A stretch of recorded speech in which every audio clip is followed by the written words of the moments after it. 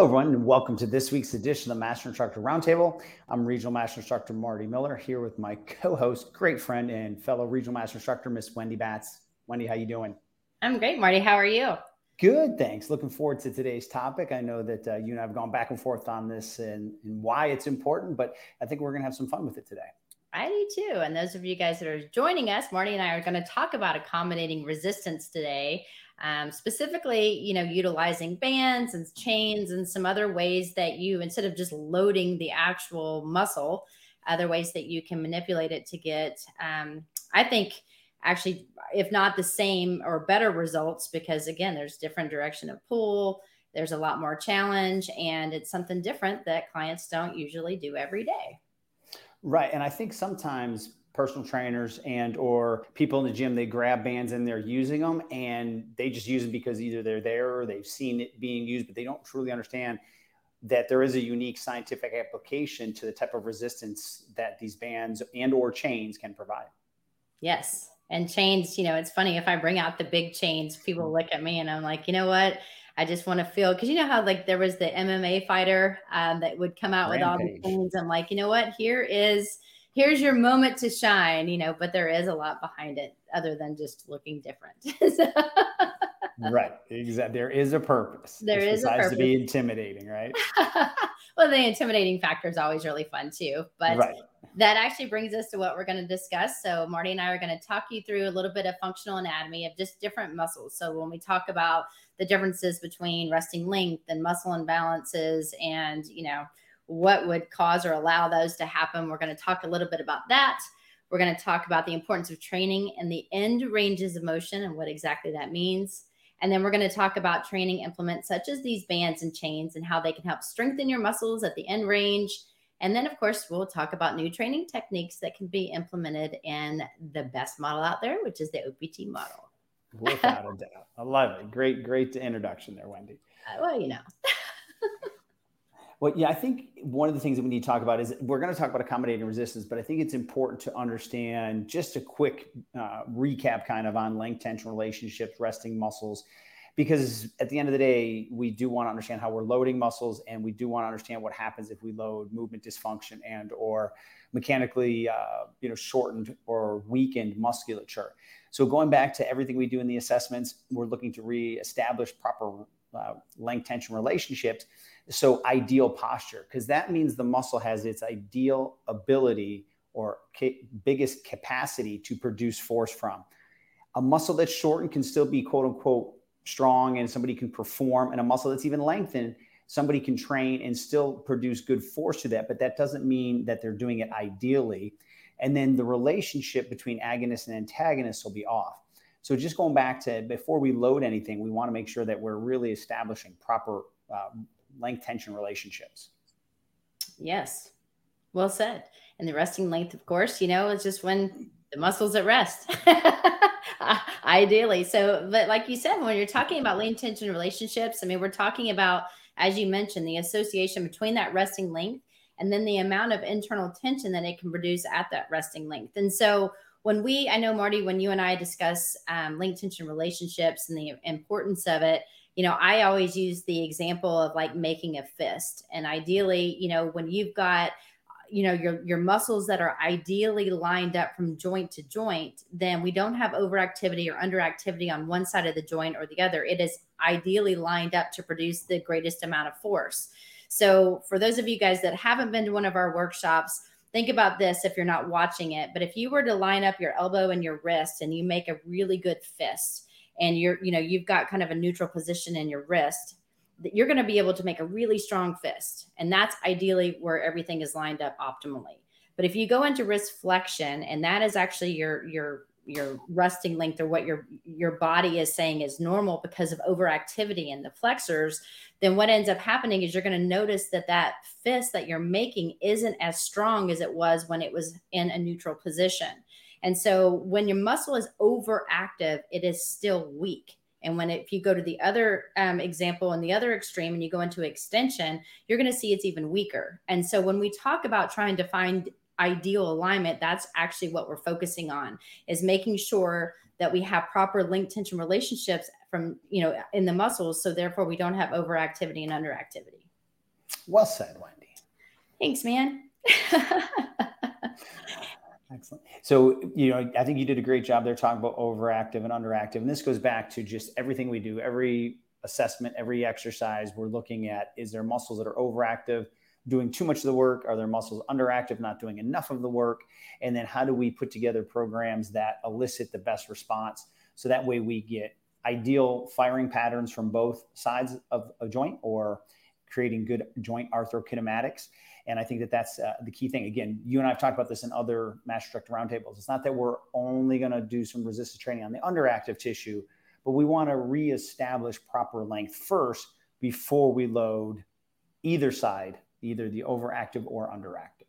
And I think it's important too to think about this. If you've got clients that sit all day, or they do these same movements each and every day, or even if they're sleeping and they sleep with the, hips in a flex position because they're curled in a ball, and they sleep for 8 hours a day, then the body ends up saying, hey, wait a minute, maybe this is the new normal.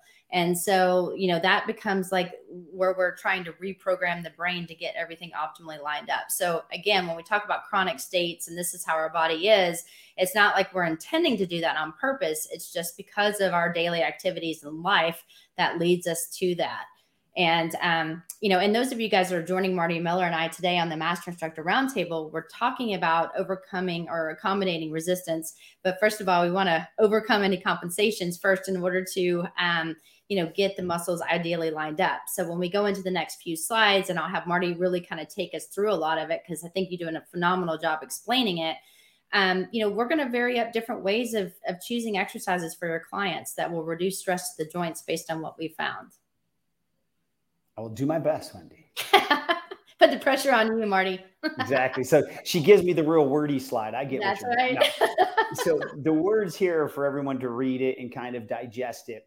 And if you haven't heard of strength curves before, we're going to touch on it. But this hopefully elicits a response in you where you're like, you know what? I never thought about that when I was doing exercises. This makes sense to me now, but maybe I need to go look at it a little differently.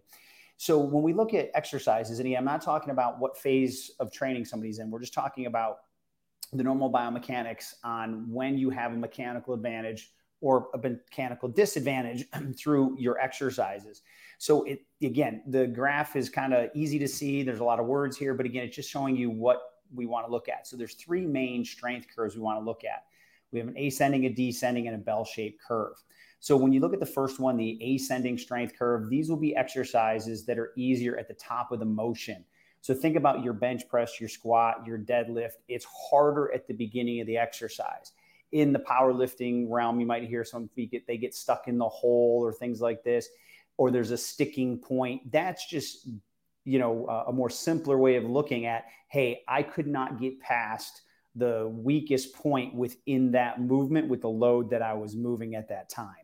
Once you get past that sticking point or that part of the exercise, it becomes easier for you just mechanically. And we'll show a slide later that really recaps that. But then the opposite, in a descending strength curve or profile, exercises are at hardest at the top of the range of motion. Now, the max strength might be produced at the very beginning. So view a pull-up. You have to really overcome, that position from when you're starting at the bottom of a pull-up, but it gets mechanically harder as you get to the top of it. So that's the opposite of like a bench press.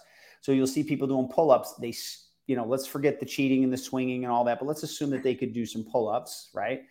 You'll see that as they get towards the top, that's where it's harder for them to finish the repetition. And that's where sometimes without knowing, I call them the T-Rex reps, right? Where they're just kind of forgetting it because they know mechanically they can't get to that. So a pull-up is a perfect example of that. And then a lot of your single joint exercises, like a bicep curl, a leg extension, some tricep exercises, are more the bell-shaped curve where the exercise is harder in the middle. So we're going to really focus more on the ascending and descending because we're going to talk about resistance bands. But I think it's good for everyone to know that there are those three main type of strength curves. Yeah. And I think it's also important too, that when we talk about full available range of motion, that, you want to train someone for the full available range of motion and not just what they can produce in a certain range, unless there's a specific reason, because we move in full available ranges. We want to be able to train that way. And so, like, to your point, Marty, when you see people do chin-ups and they don't allow themselves to come all the way down, they're not actually getting as strong as they could, because you know what, it's harder if you do that. So everybody wants to make it look like, oh, I just did 12 chin-ups, look how easy that was. But it's like, no, I want you to go all the way down, straighten your joint, and then push yourself back up. And it usually is quite a challenge.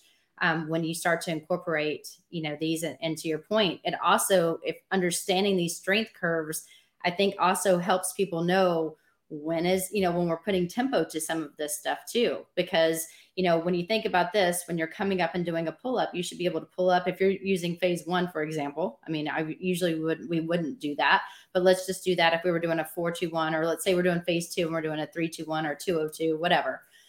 You would come up for 1, hold for 2, and then lower yourself down for 3 if it was a 3-2-1. And I think people don't, they kind of get confused with that, because, they're pulling and they're not going very fast. Ideally, you want to be able to get up in 1. So that's where maybe some of these resistance bands can come into play, like the super bands, to help, right, modify some of that. Just Great saying. Point. Absolutely. So another thing that we've talked about in our PES, and I think this is still important for, whether you're doing CES all the way through PES with CPT in the middle, is I think you do need to understand the force velocity curve. So there is a right amount of weight to develop power. And that's why I love our superset. You pick up something very, very heavy to wake up all the musculature, then you go light so that way you can move at high speed. Yes, picking up something very heavy helps, and yes, moving at high speed helps, but we'll get more into that in the PES on how you truly elicit power output. But I think the biggest thing here is when you're looking at the strength curves, everyone back in the day when I grew up, everyone's like, what was your max bench press? Wendy, I know you used to walk around bragging about your max bench. Totally. I mean, if you guys saw me bench, you'd be blowing it up. But if your max bench, Wendy, back in the day, which I do believe was 300 pounds, all that really is telling you is 300 pounds was the maximum you could lift at the weakest part of your lift. So if we only train with a barbell or dumbbells, and we know that there's all of a sudden a strength curve that allows me a mechanical advantage, am I truly maximizing my strength? Because I can only lift through the range of motion what I can overcome at my weakest point. So technically, if you really want to look at it from a performance standpoint, we're leaving strength on the table, because as I gain a mechanical advantage, am I really challenging myself to my highest potential? The answer would be no. So this is where, from a sports performance standpoint, the elastic bands and things will come in, because as I get past my weakest point, now I start to have that accommodating resistance. The band now starts to stretch and add more resistance in the motion where I was at a mechanical advantage. So this is how you can really challenge someone to maximize all their strength gains by properly utilizing resistance bands. Yes. And those of you guys that are just joining Marty Miller and I on today's Master Instructor Roundtable, we're talking about accommodating resistance. And yes, we've talked about some anatomy and functional anatomy and the importance of, proper length tension relationships in order to have neuromuscular efficiency throughout all of our movement. And Marty, I think when we talked about the strength curves, super, super important. And the force velocity curve, for some reason, people sometimes, they see that and they're like, oh, no, this is going to be complicated. And it's not. And to your point, I mean, I know with a lot of my clients, I love doing, like chest presses and putting the resistance band on there. And they're like, man, this was so much harder, because it's just different. Because think about this, if you are doing a chest press, even if you're using, dumbbells and doing it, people can come up and come down. They're used to that. But now you've got something that wants to shoot them back down. And while you're in the process of pushing up, because again, like you said, when you're the weakest, the band's the strongest. And so if you keep thinking about that, you really have to push through that, as well as try to maintain proper alignment and tempo. So yeah, the bands are great. You can use chains as well in some exercises. So chains are a little more easy to quantify the weight, because you can basically measure how many links that they're, moving, and you could weigh it. A band, companies are going to have different resistance profiles. There's some similarity. I don't get caught up in the minutia on that. I just know that what my bar weight or my dumbbell weight is, or whatever exercise I'm using, and then a light, medium, and all that. You can try to quantify it, of course, but over time, bands can lose some of their tensile strength. So it's the measurement of it's not perfect, but the application of it is perfect. Oh, look at you using the perfect word. I love it. I didn't even have that written down. So, building off, Wendy, what I said about when you were blowing up 300 pounds on the bench press was you were leaving strength on the table potentially if you weren't using accommodating resistance, if you're only loading yourself to the maximum that you could at your weakest point. So I always kind of view it as if I'm trying to get incredibly strong or incredibly powerful. Yes, you can use these for stability as well. We can talk about that. But it's like putting water through a hose that has a few little leaks in it. You're not going to get the max pressure at the end of the hose if there's a little bit of leakage in the hose. So if I want this person, if it's really that important that they get to that maximum strength, this is an absolute great way to put in the bands or chains. But then also for someone that just wants to challenge themselves, like you said, Wendy, have a little bit more of acceleration, because if I'm accelerating a bar, trying to do a power exercise, I have to slow myself down at some point. But if I use bands, I can extend the amount of time that I can accelerate that bar, because as the band stretches, it's going to slow me down as well. So, it's a great tool to elicit better responses and to increase power and strength production. Well, and safely. I think, and I mean, to your point too, Marty, it's also different because it's not necessarily we're just adding load. I mean, we're adding band, we are adding the resistance. But, the amount of load that we lift each and every time, it's putting such a demand on the joints itself. And I think, we have to understand we start adding another 10 here and 25 here. And, depending on whether we're using a bar or dumbbells or whatever it is, if we just decided to leave the weight alone and then adding, to your point, different resistance bands, whatever thickness or whatever, difficulty we want to include in that band, even just a basic push-up with not even using a bar, I mean, can add more resistance to even just your body weight. And so I like to do this too when the weight starts to get really, really heavy, because it's so much different. And, it's one of those things where I know it's a little bit safer on the joint as we start to build up to these higher levels of weightlifting and intensity in the exercise selection, for sure. Yeah, it's a great point you bring up. And, we could talk about it here in a slide or two. But the other thing, too, for people who are trying to use it to reduce injury is if I'm ready to do some strength training, and depending on the machine or the exercise, a lot of times you have to do a dead start, right? Like a chest press, you just have to start from the very beginning, or other exercises. Sometimes they have a foot adjustment that allows the bar to come out and you can do the eccentric first. But the beauty of bands is there's no inertia that you have to overcome. So if you're using a dead weight and that's when you have to start pushing, that's where the most amount of stress is in the joint. Doesn't matter if it's a healthy joint or a joint that has arthritis or an injury. So bands are phenomenal to gradually or accommodate the resistance as the joint gets moving, so it's much safer. So this is where the resistance bands can be phenomenal in corrective as well as stabilization, strength, or power. And the other thing too, Wendy, I'll travel with my bands. I always do some type of rotator cuff work before any upper body work. And instead of grabbing a cable and doing external rotation, that's a constant resistance. I'll use a resistance band because as my rotator cuff gets in a shortened position, it's anatomically weaker. Well, why would I not want the band to be providing more resistance in my weakest position? Where if I use a cable, it's a constant resistance throughout the strength curve. So I will purposely choose a band over a cable because I'm trying to maximally strengthen my rotator cuff or other muscles when they're at their weakest. Mm-hmm. And I also think it's important to note too that, when people don't use bands, a lot of times they're like, well, I think they're too easy or whatever the case may be. For me, I use it a lot as a tool with my clients to teach them tempo. Because, oftentimes people go so fast that then the band starts swinging and then you're like, okay, where was the control in that? And you can visually see, not only, you're not counting or whatever, but you visually see that obviously during the deceleration or the eccentric portion of that contraction, they should be slowing things down. And instead they're just letting the band kind of whip themselves back into the starting position. And that's definitely not what you want.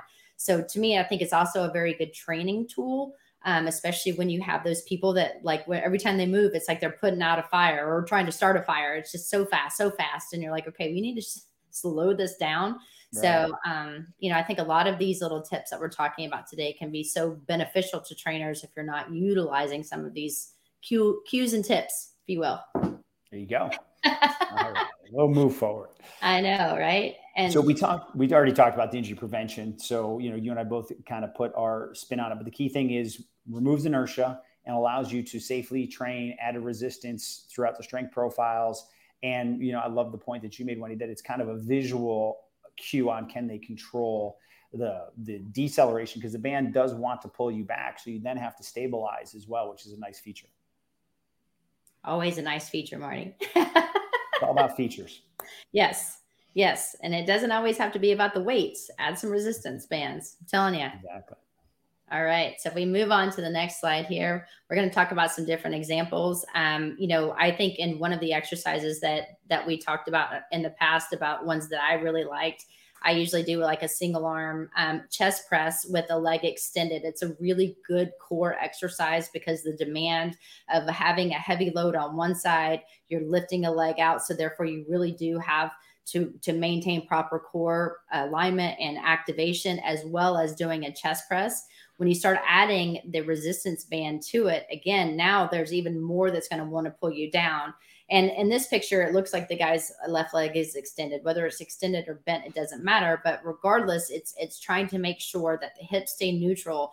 And again, if he were just to let that go, the band would want to pull him back down towards the ground. So with gravity.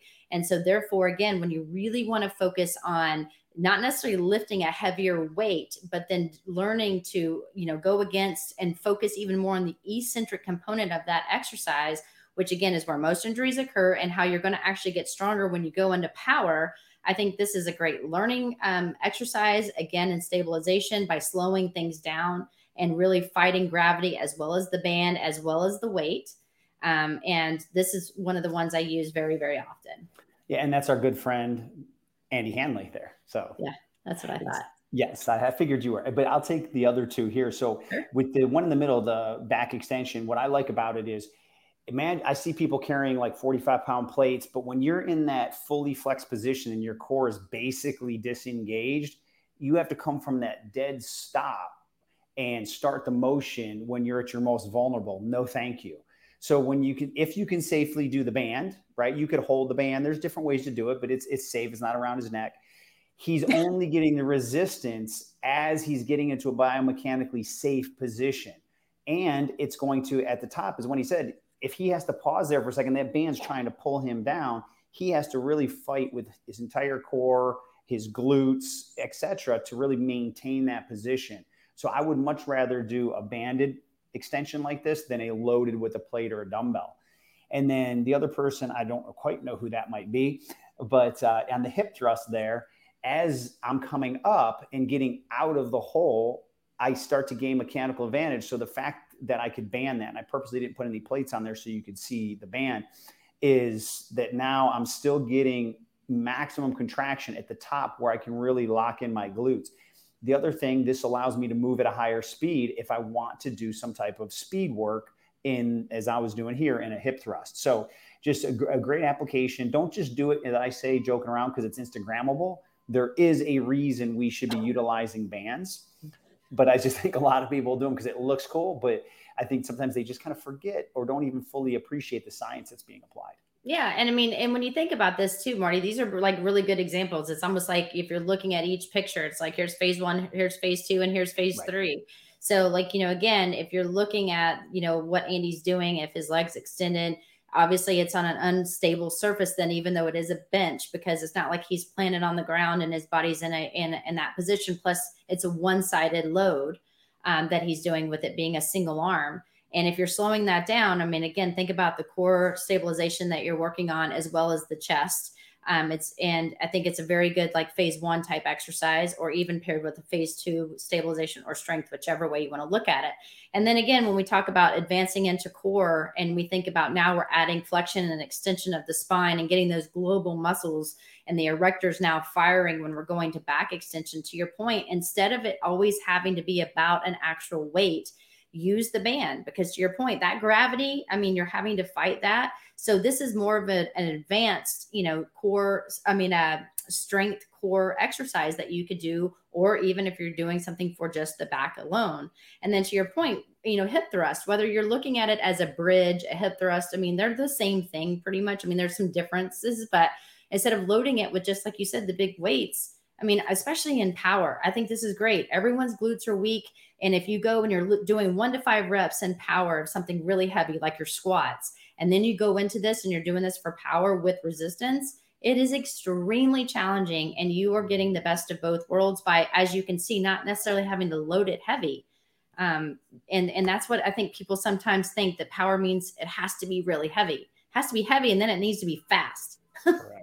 Yep, absolutely. And the other thing too, I travel a ton, or people who have home gyms, you can automatically make your exercises more challenging. Like, if you go to a gym and like, oh, they only have up to 50-pound dumbbells. I know it's Wendy's, what her problem is when she's doing bicep curls. Totally. But, have you seen my gun show, Marty? That's why I said it. But if I have a set of bands, my bench and my guns, I mean, exactly. I'm golden. It's silly almost, but silly, jealous.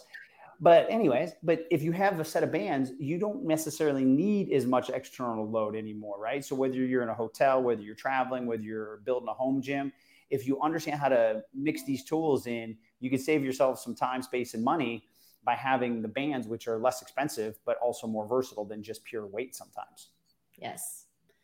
And those of you guys who are joining Marty Miller and I today on the Master Instructor Roundtable, myself, Wendy Batts, and Marty are talking about accommodating resistance, that it doesn't always have to be about the weight, but adding some resistance bands or chains or things that are going to fight gravity and cause just obviously some kind of different resistance to what you're constantly or currently doing. This is just ways to shape, add some different tools in your toolbox without necessarily just increasing the actual weight itself.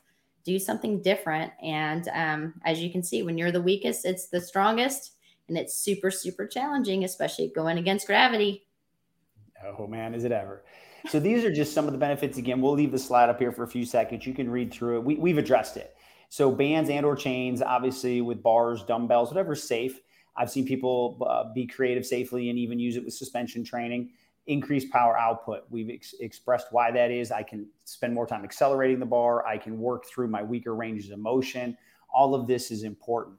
And then also involve increased EMG activity. So if I'm loading myself more, especially in ranges of motion where I'm not normally working as hard, there's going to be more EMG activity. So if there's more activity of the musculature, then obviously there's going to be better benefits, whether it's a strength, hypertrophy, power output. It's just, again, another level of increasing the output of the movements within the muscular system that's creating those movements. And then you'll see here similar or greater increase in strength and greater increase in rate of force development, which is amazing if you're training for performance. Wendy and I've always said everybody's an athlete. Every person you train needs to at some point spend some time increasing their rate of force development. For you never know, in activities of daily living, they could trip, they could fall, or maybe they want to play golf or tennis. It's all important. So this is why, again, having that good knowledge of accommodating resistance comes in handy. And then the benefits, as we talked about, may increase or decrease, I should say, joint soreness as a reduced load in that starting or bottom position.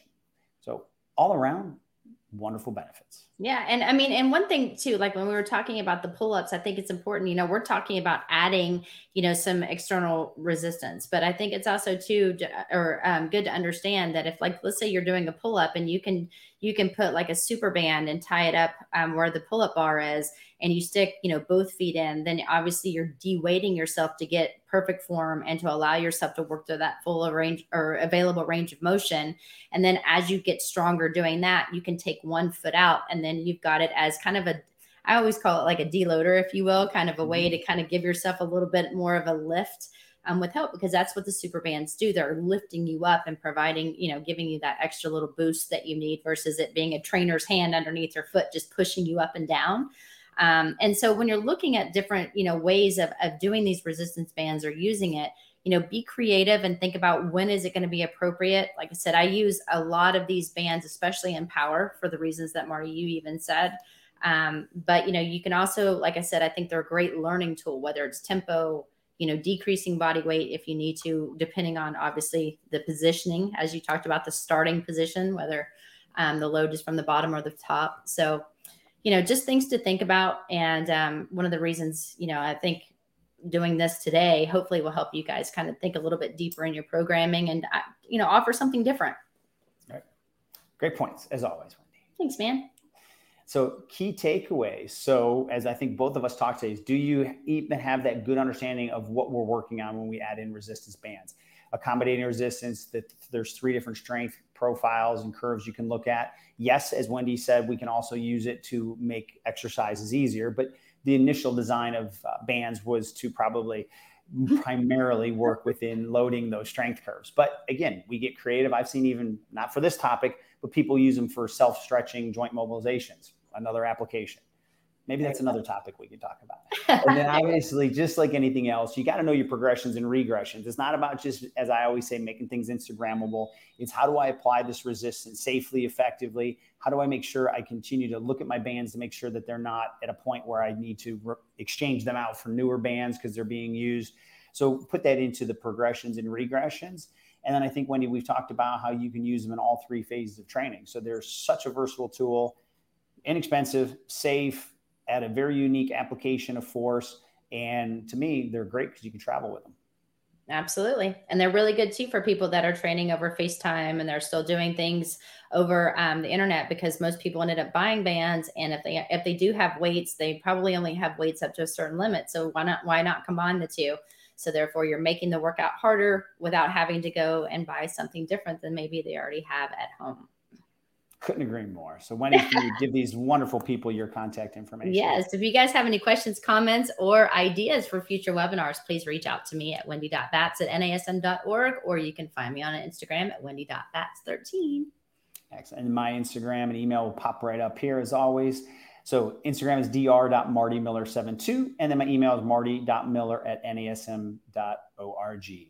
So Wendy, thank you so much for helping me get through such, I think, great content. I think something that hopefully everyone has some key takeaways from. And I can't thank everybody enough for joining in. And we look forward to seeing you again next week.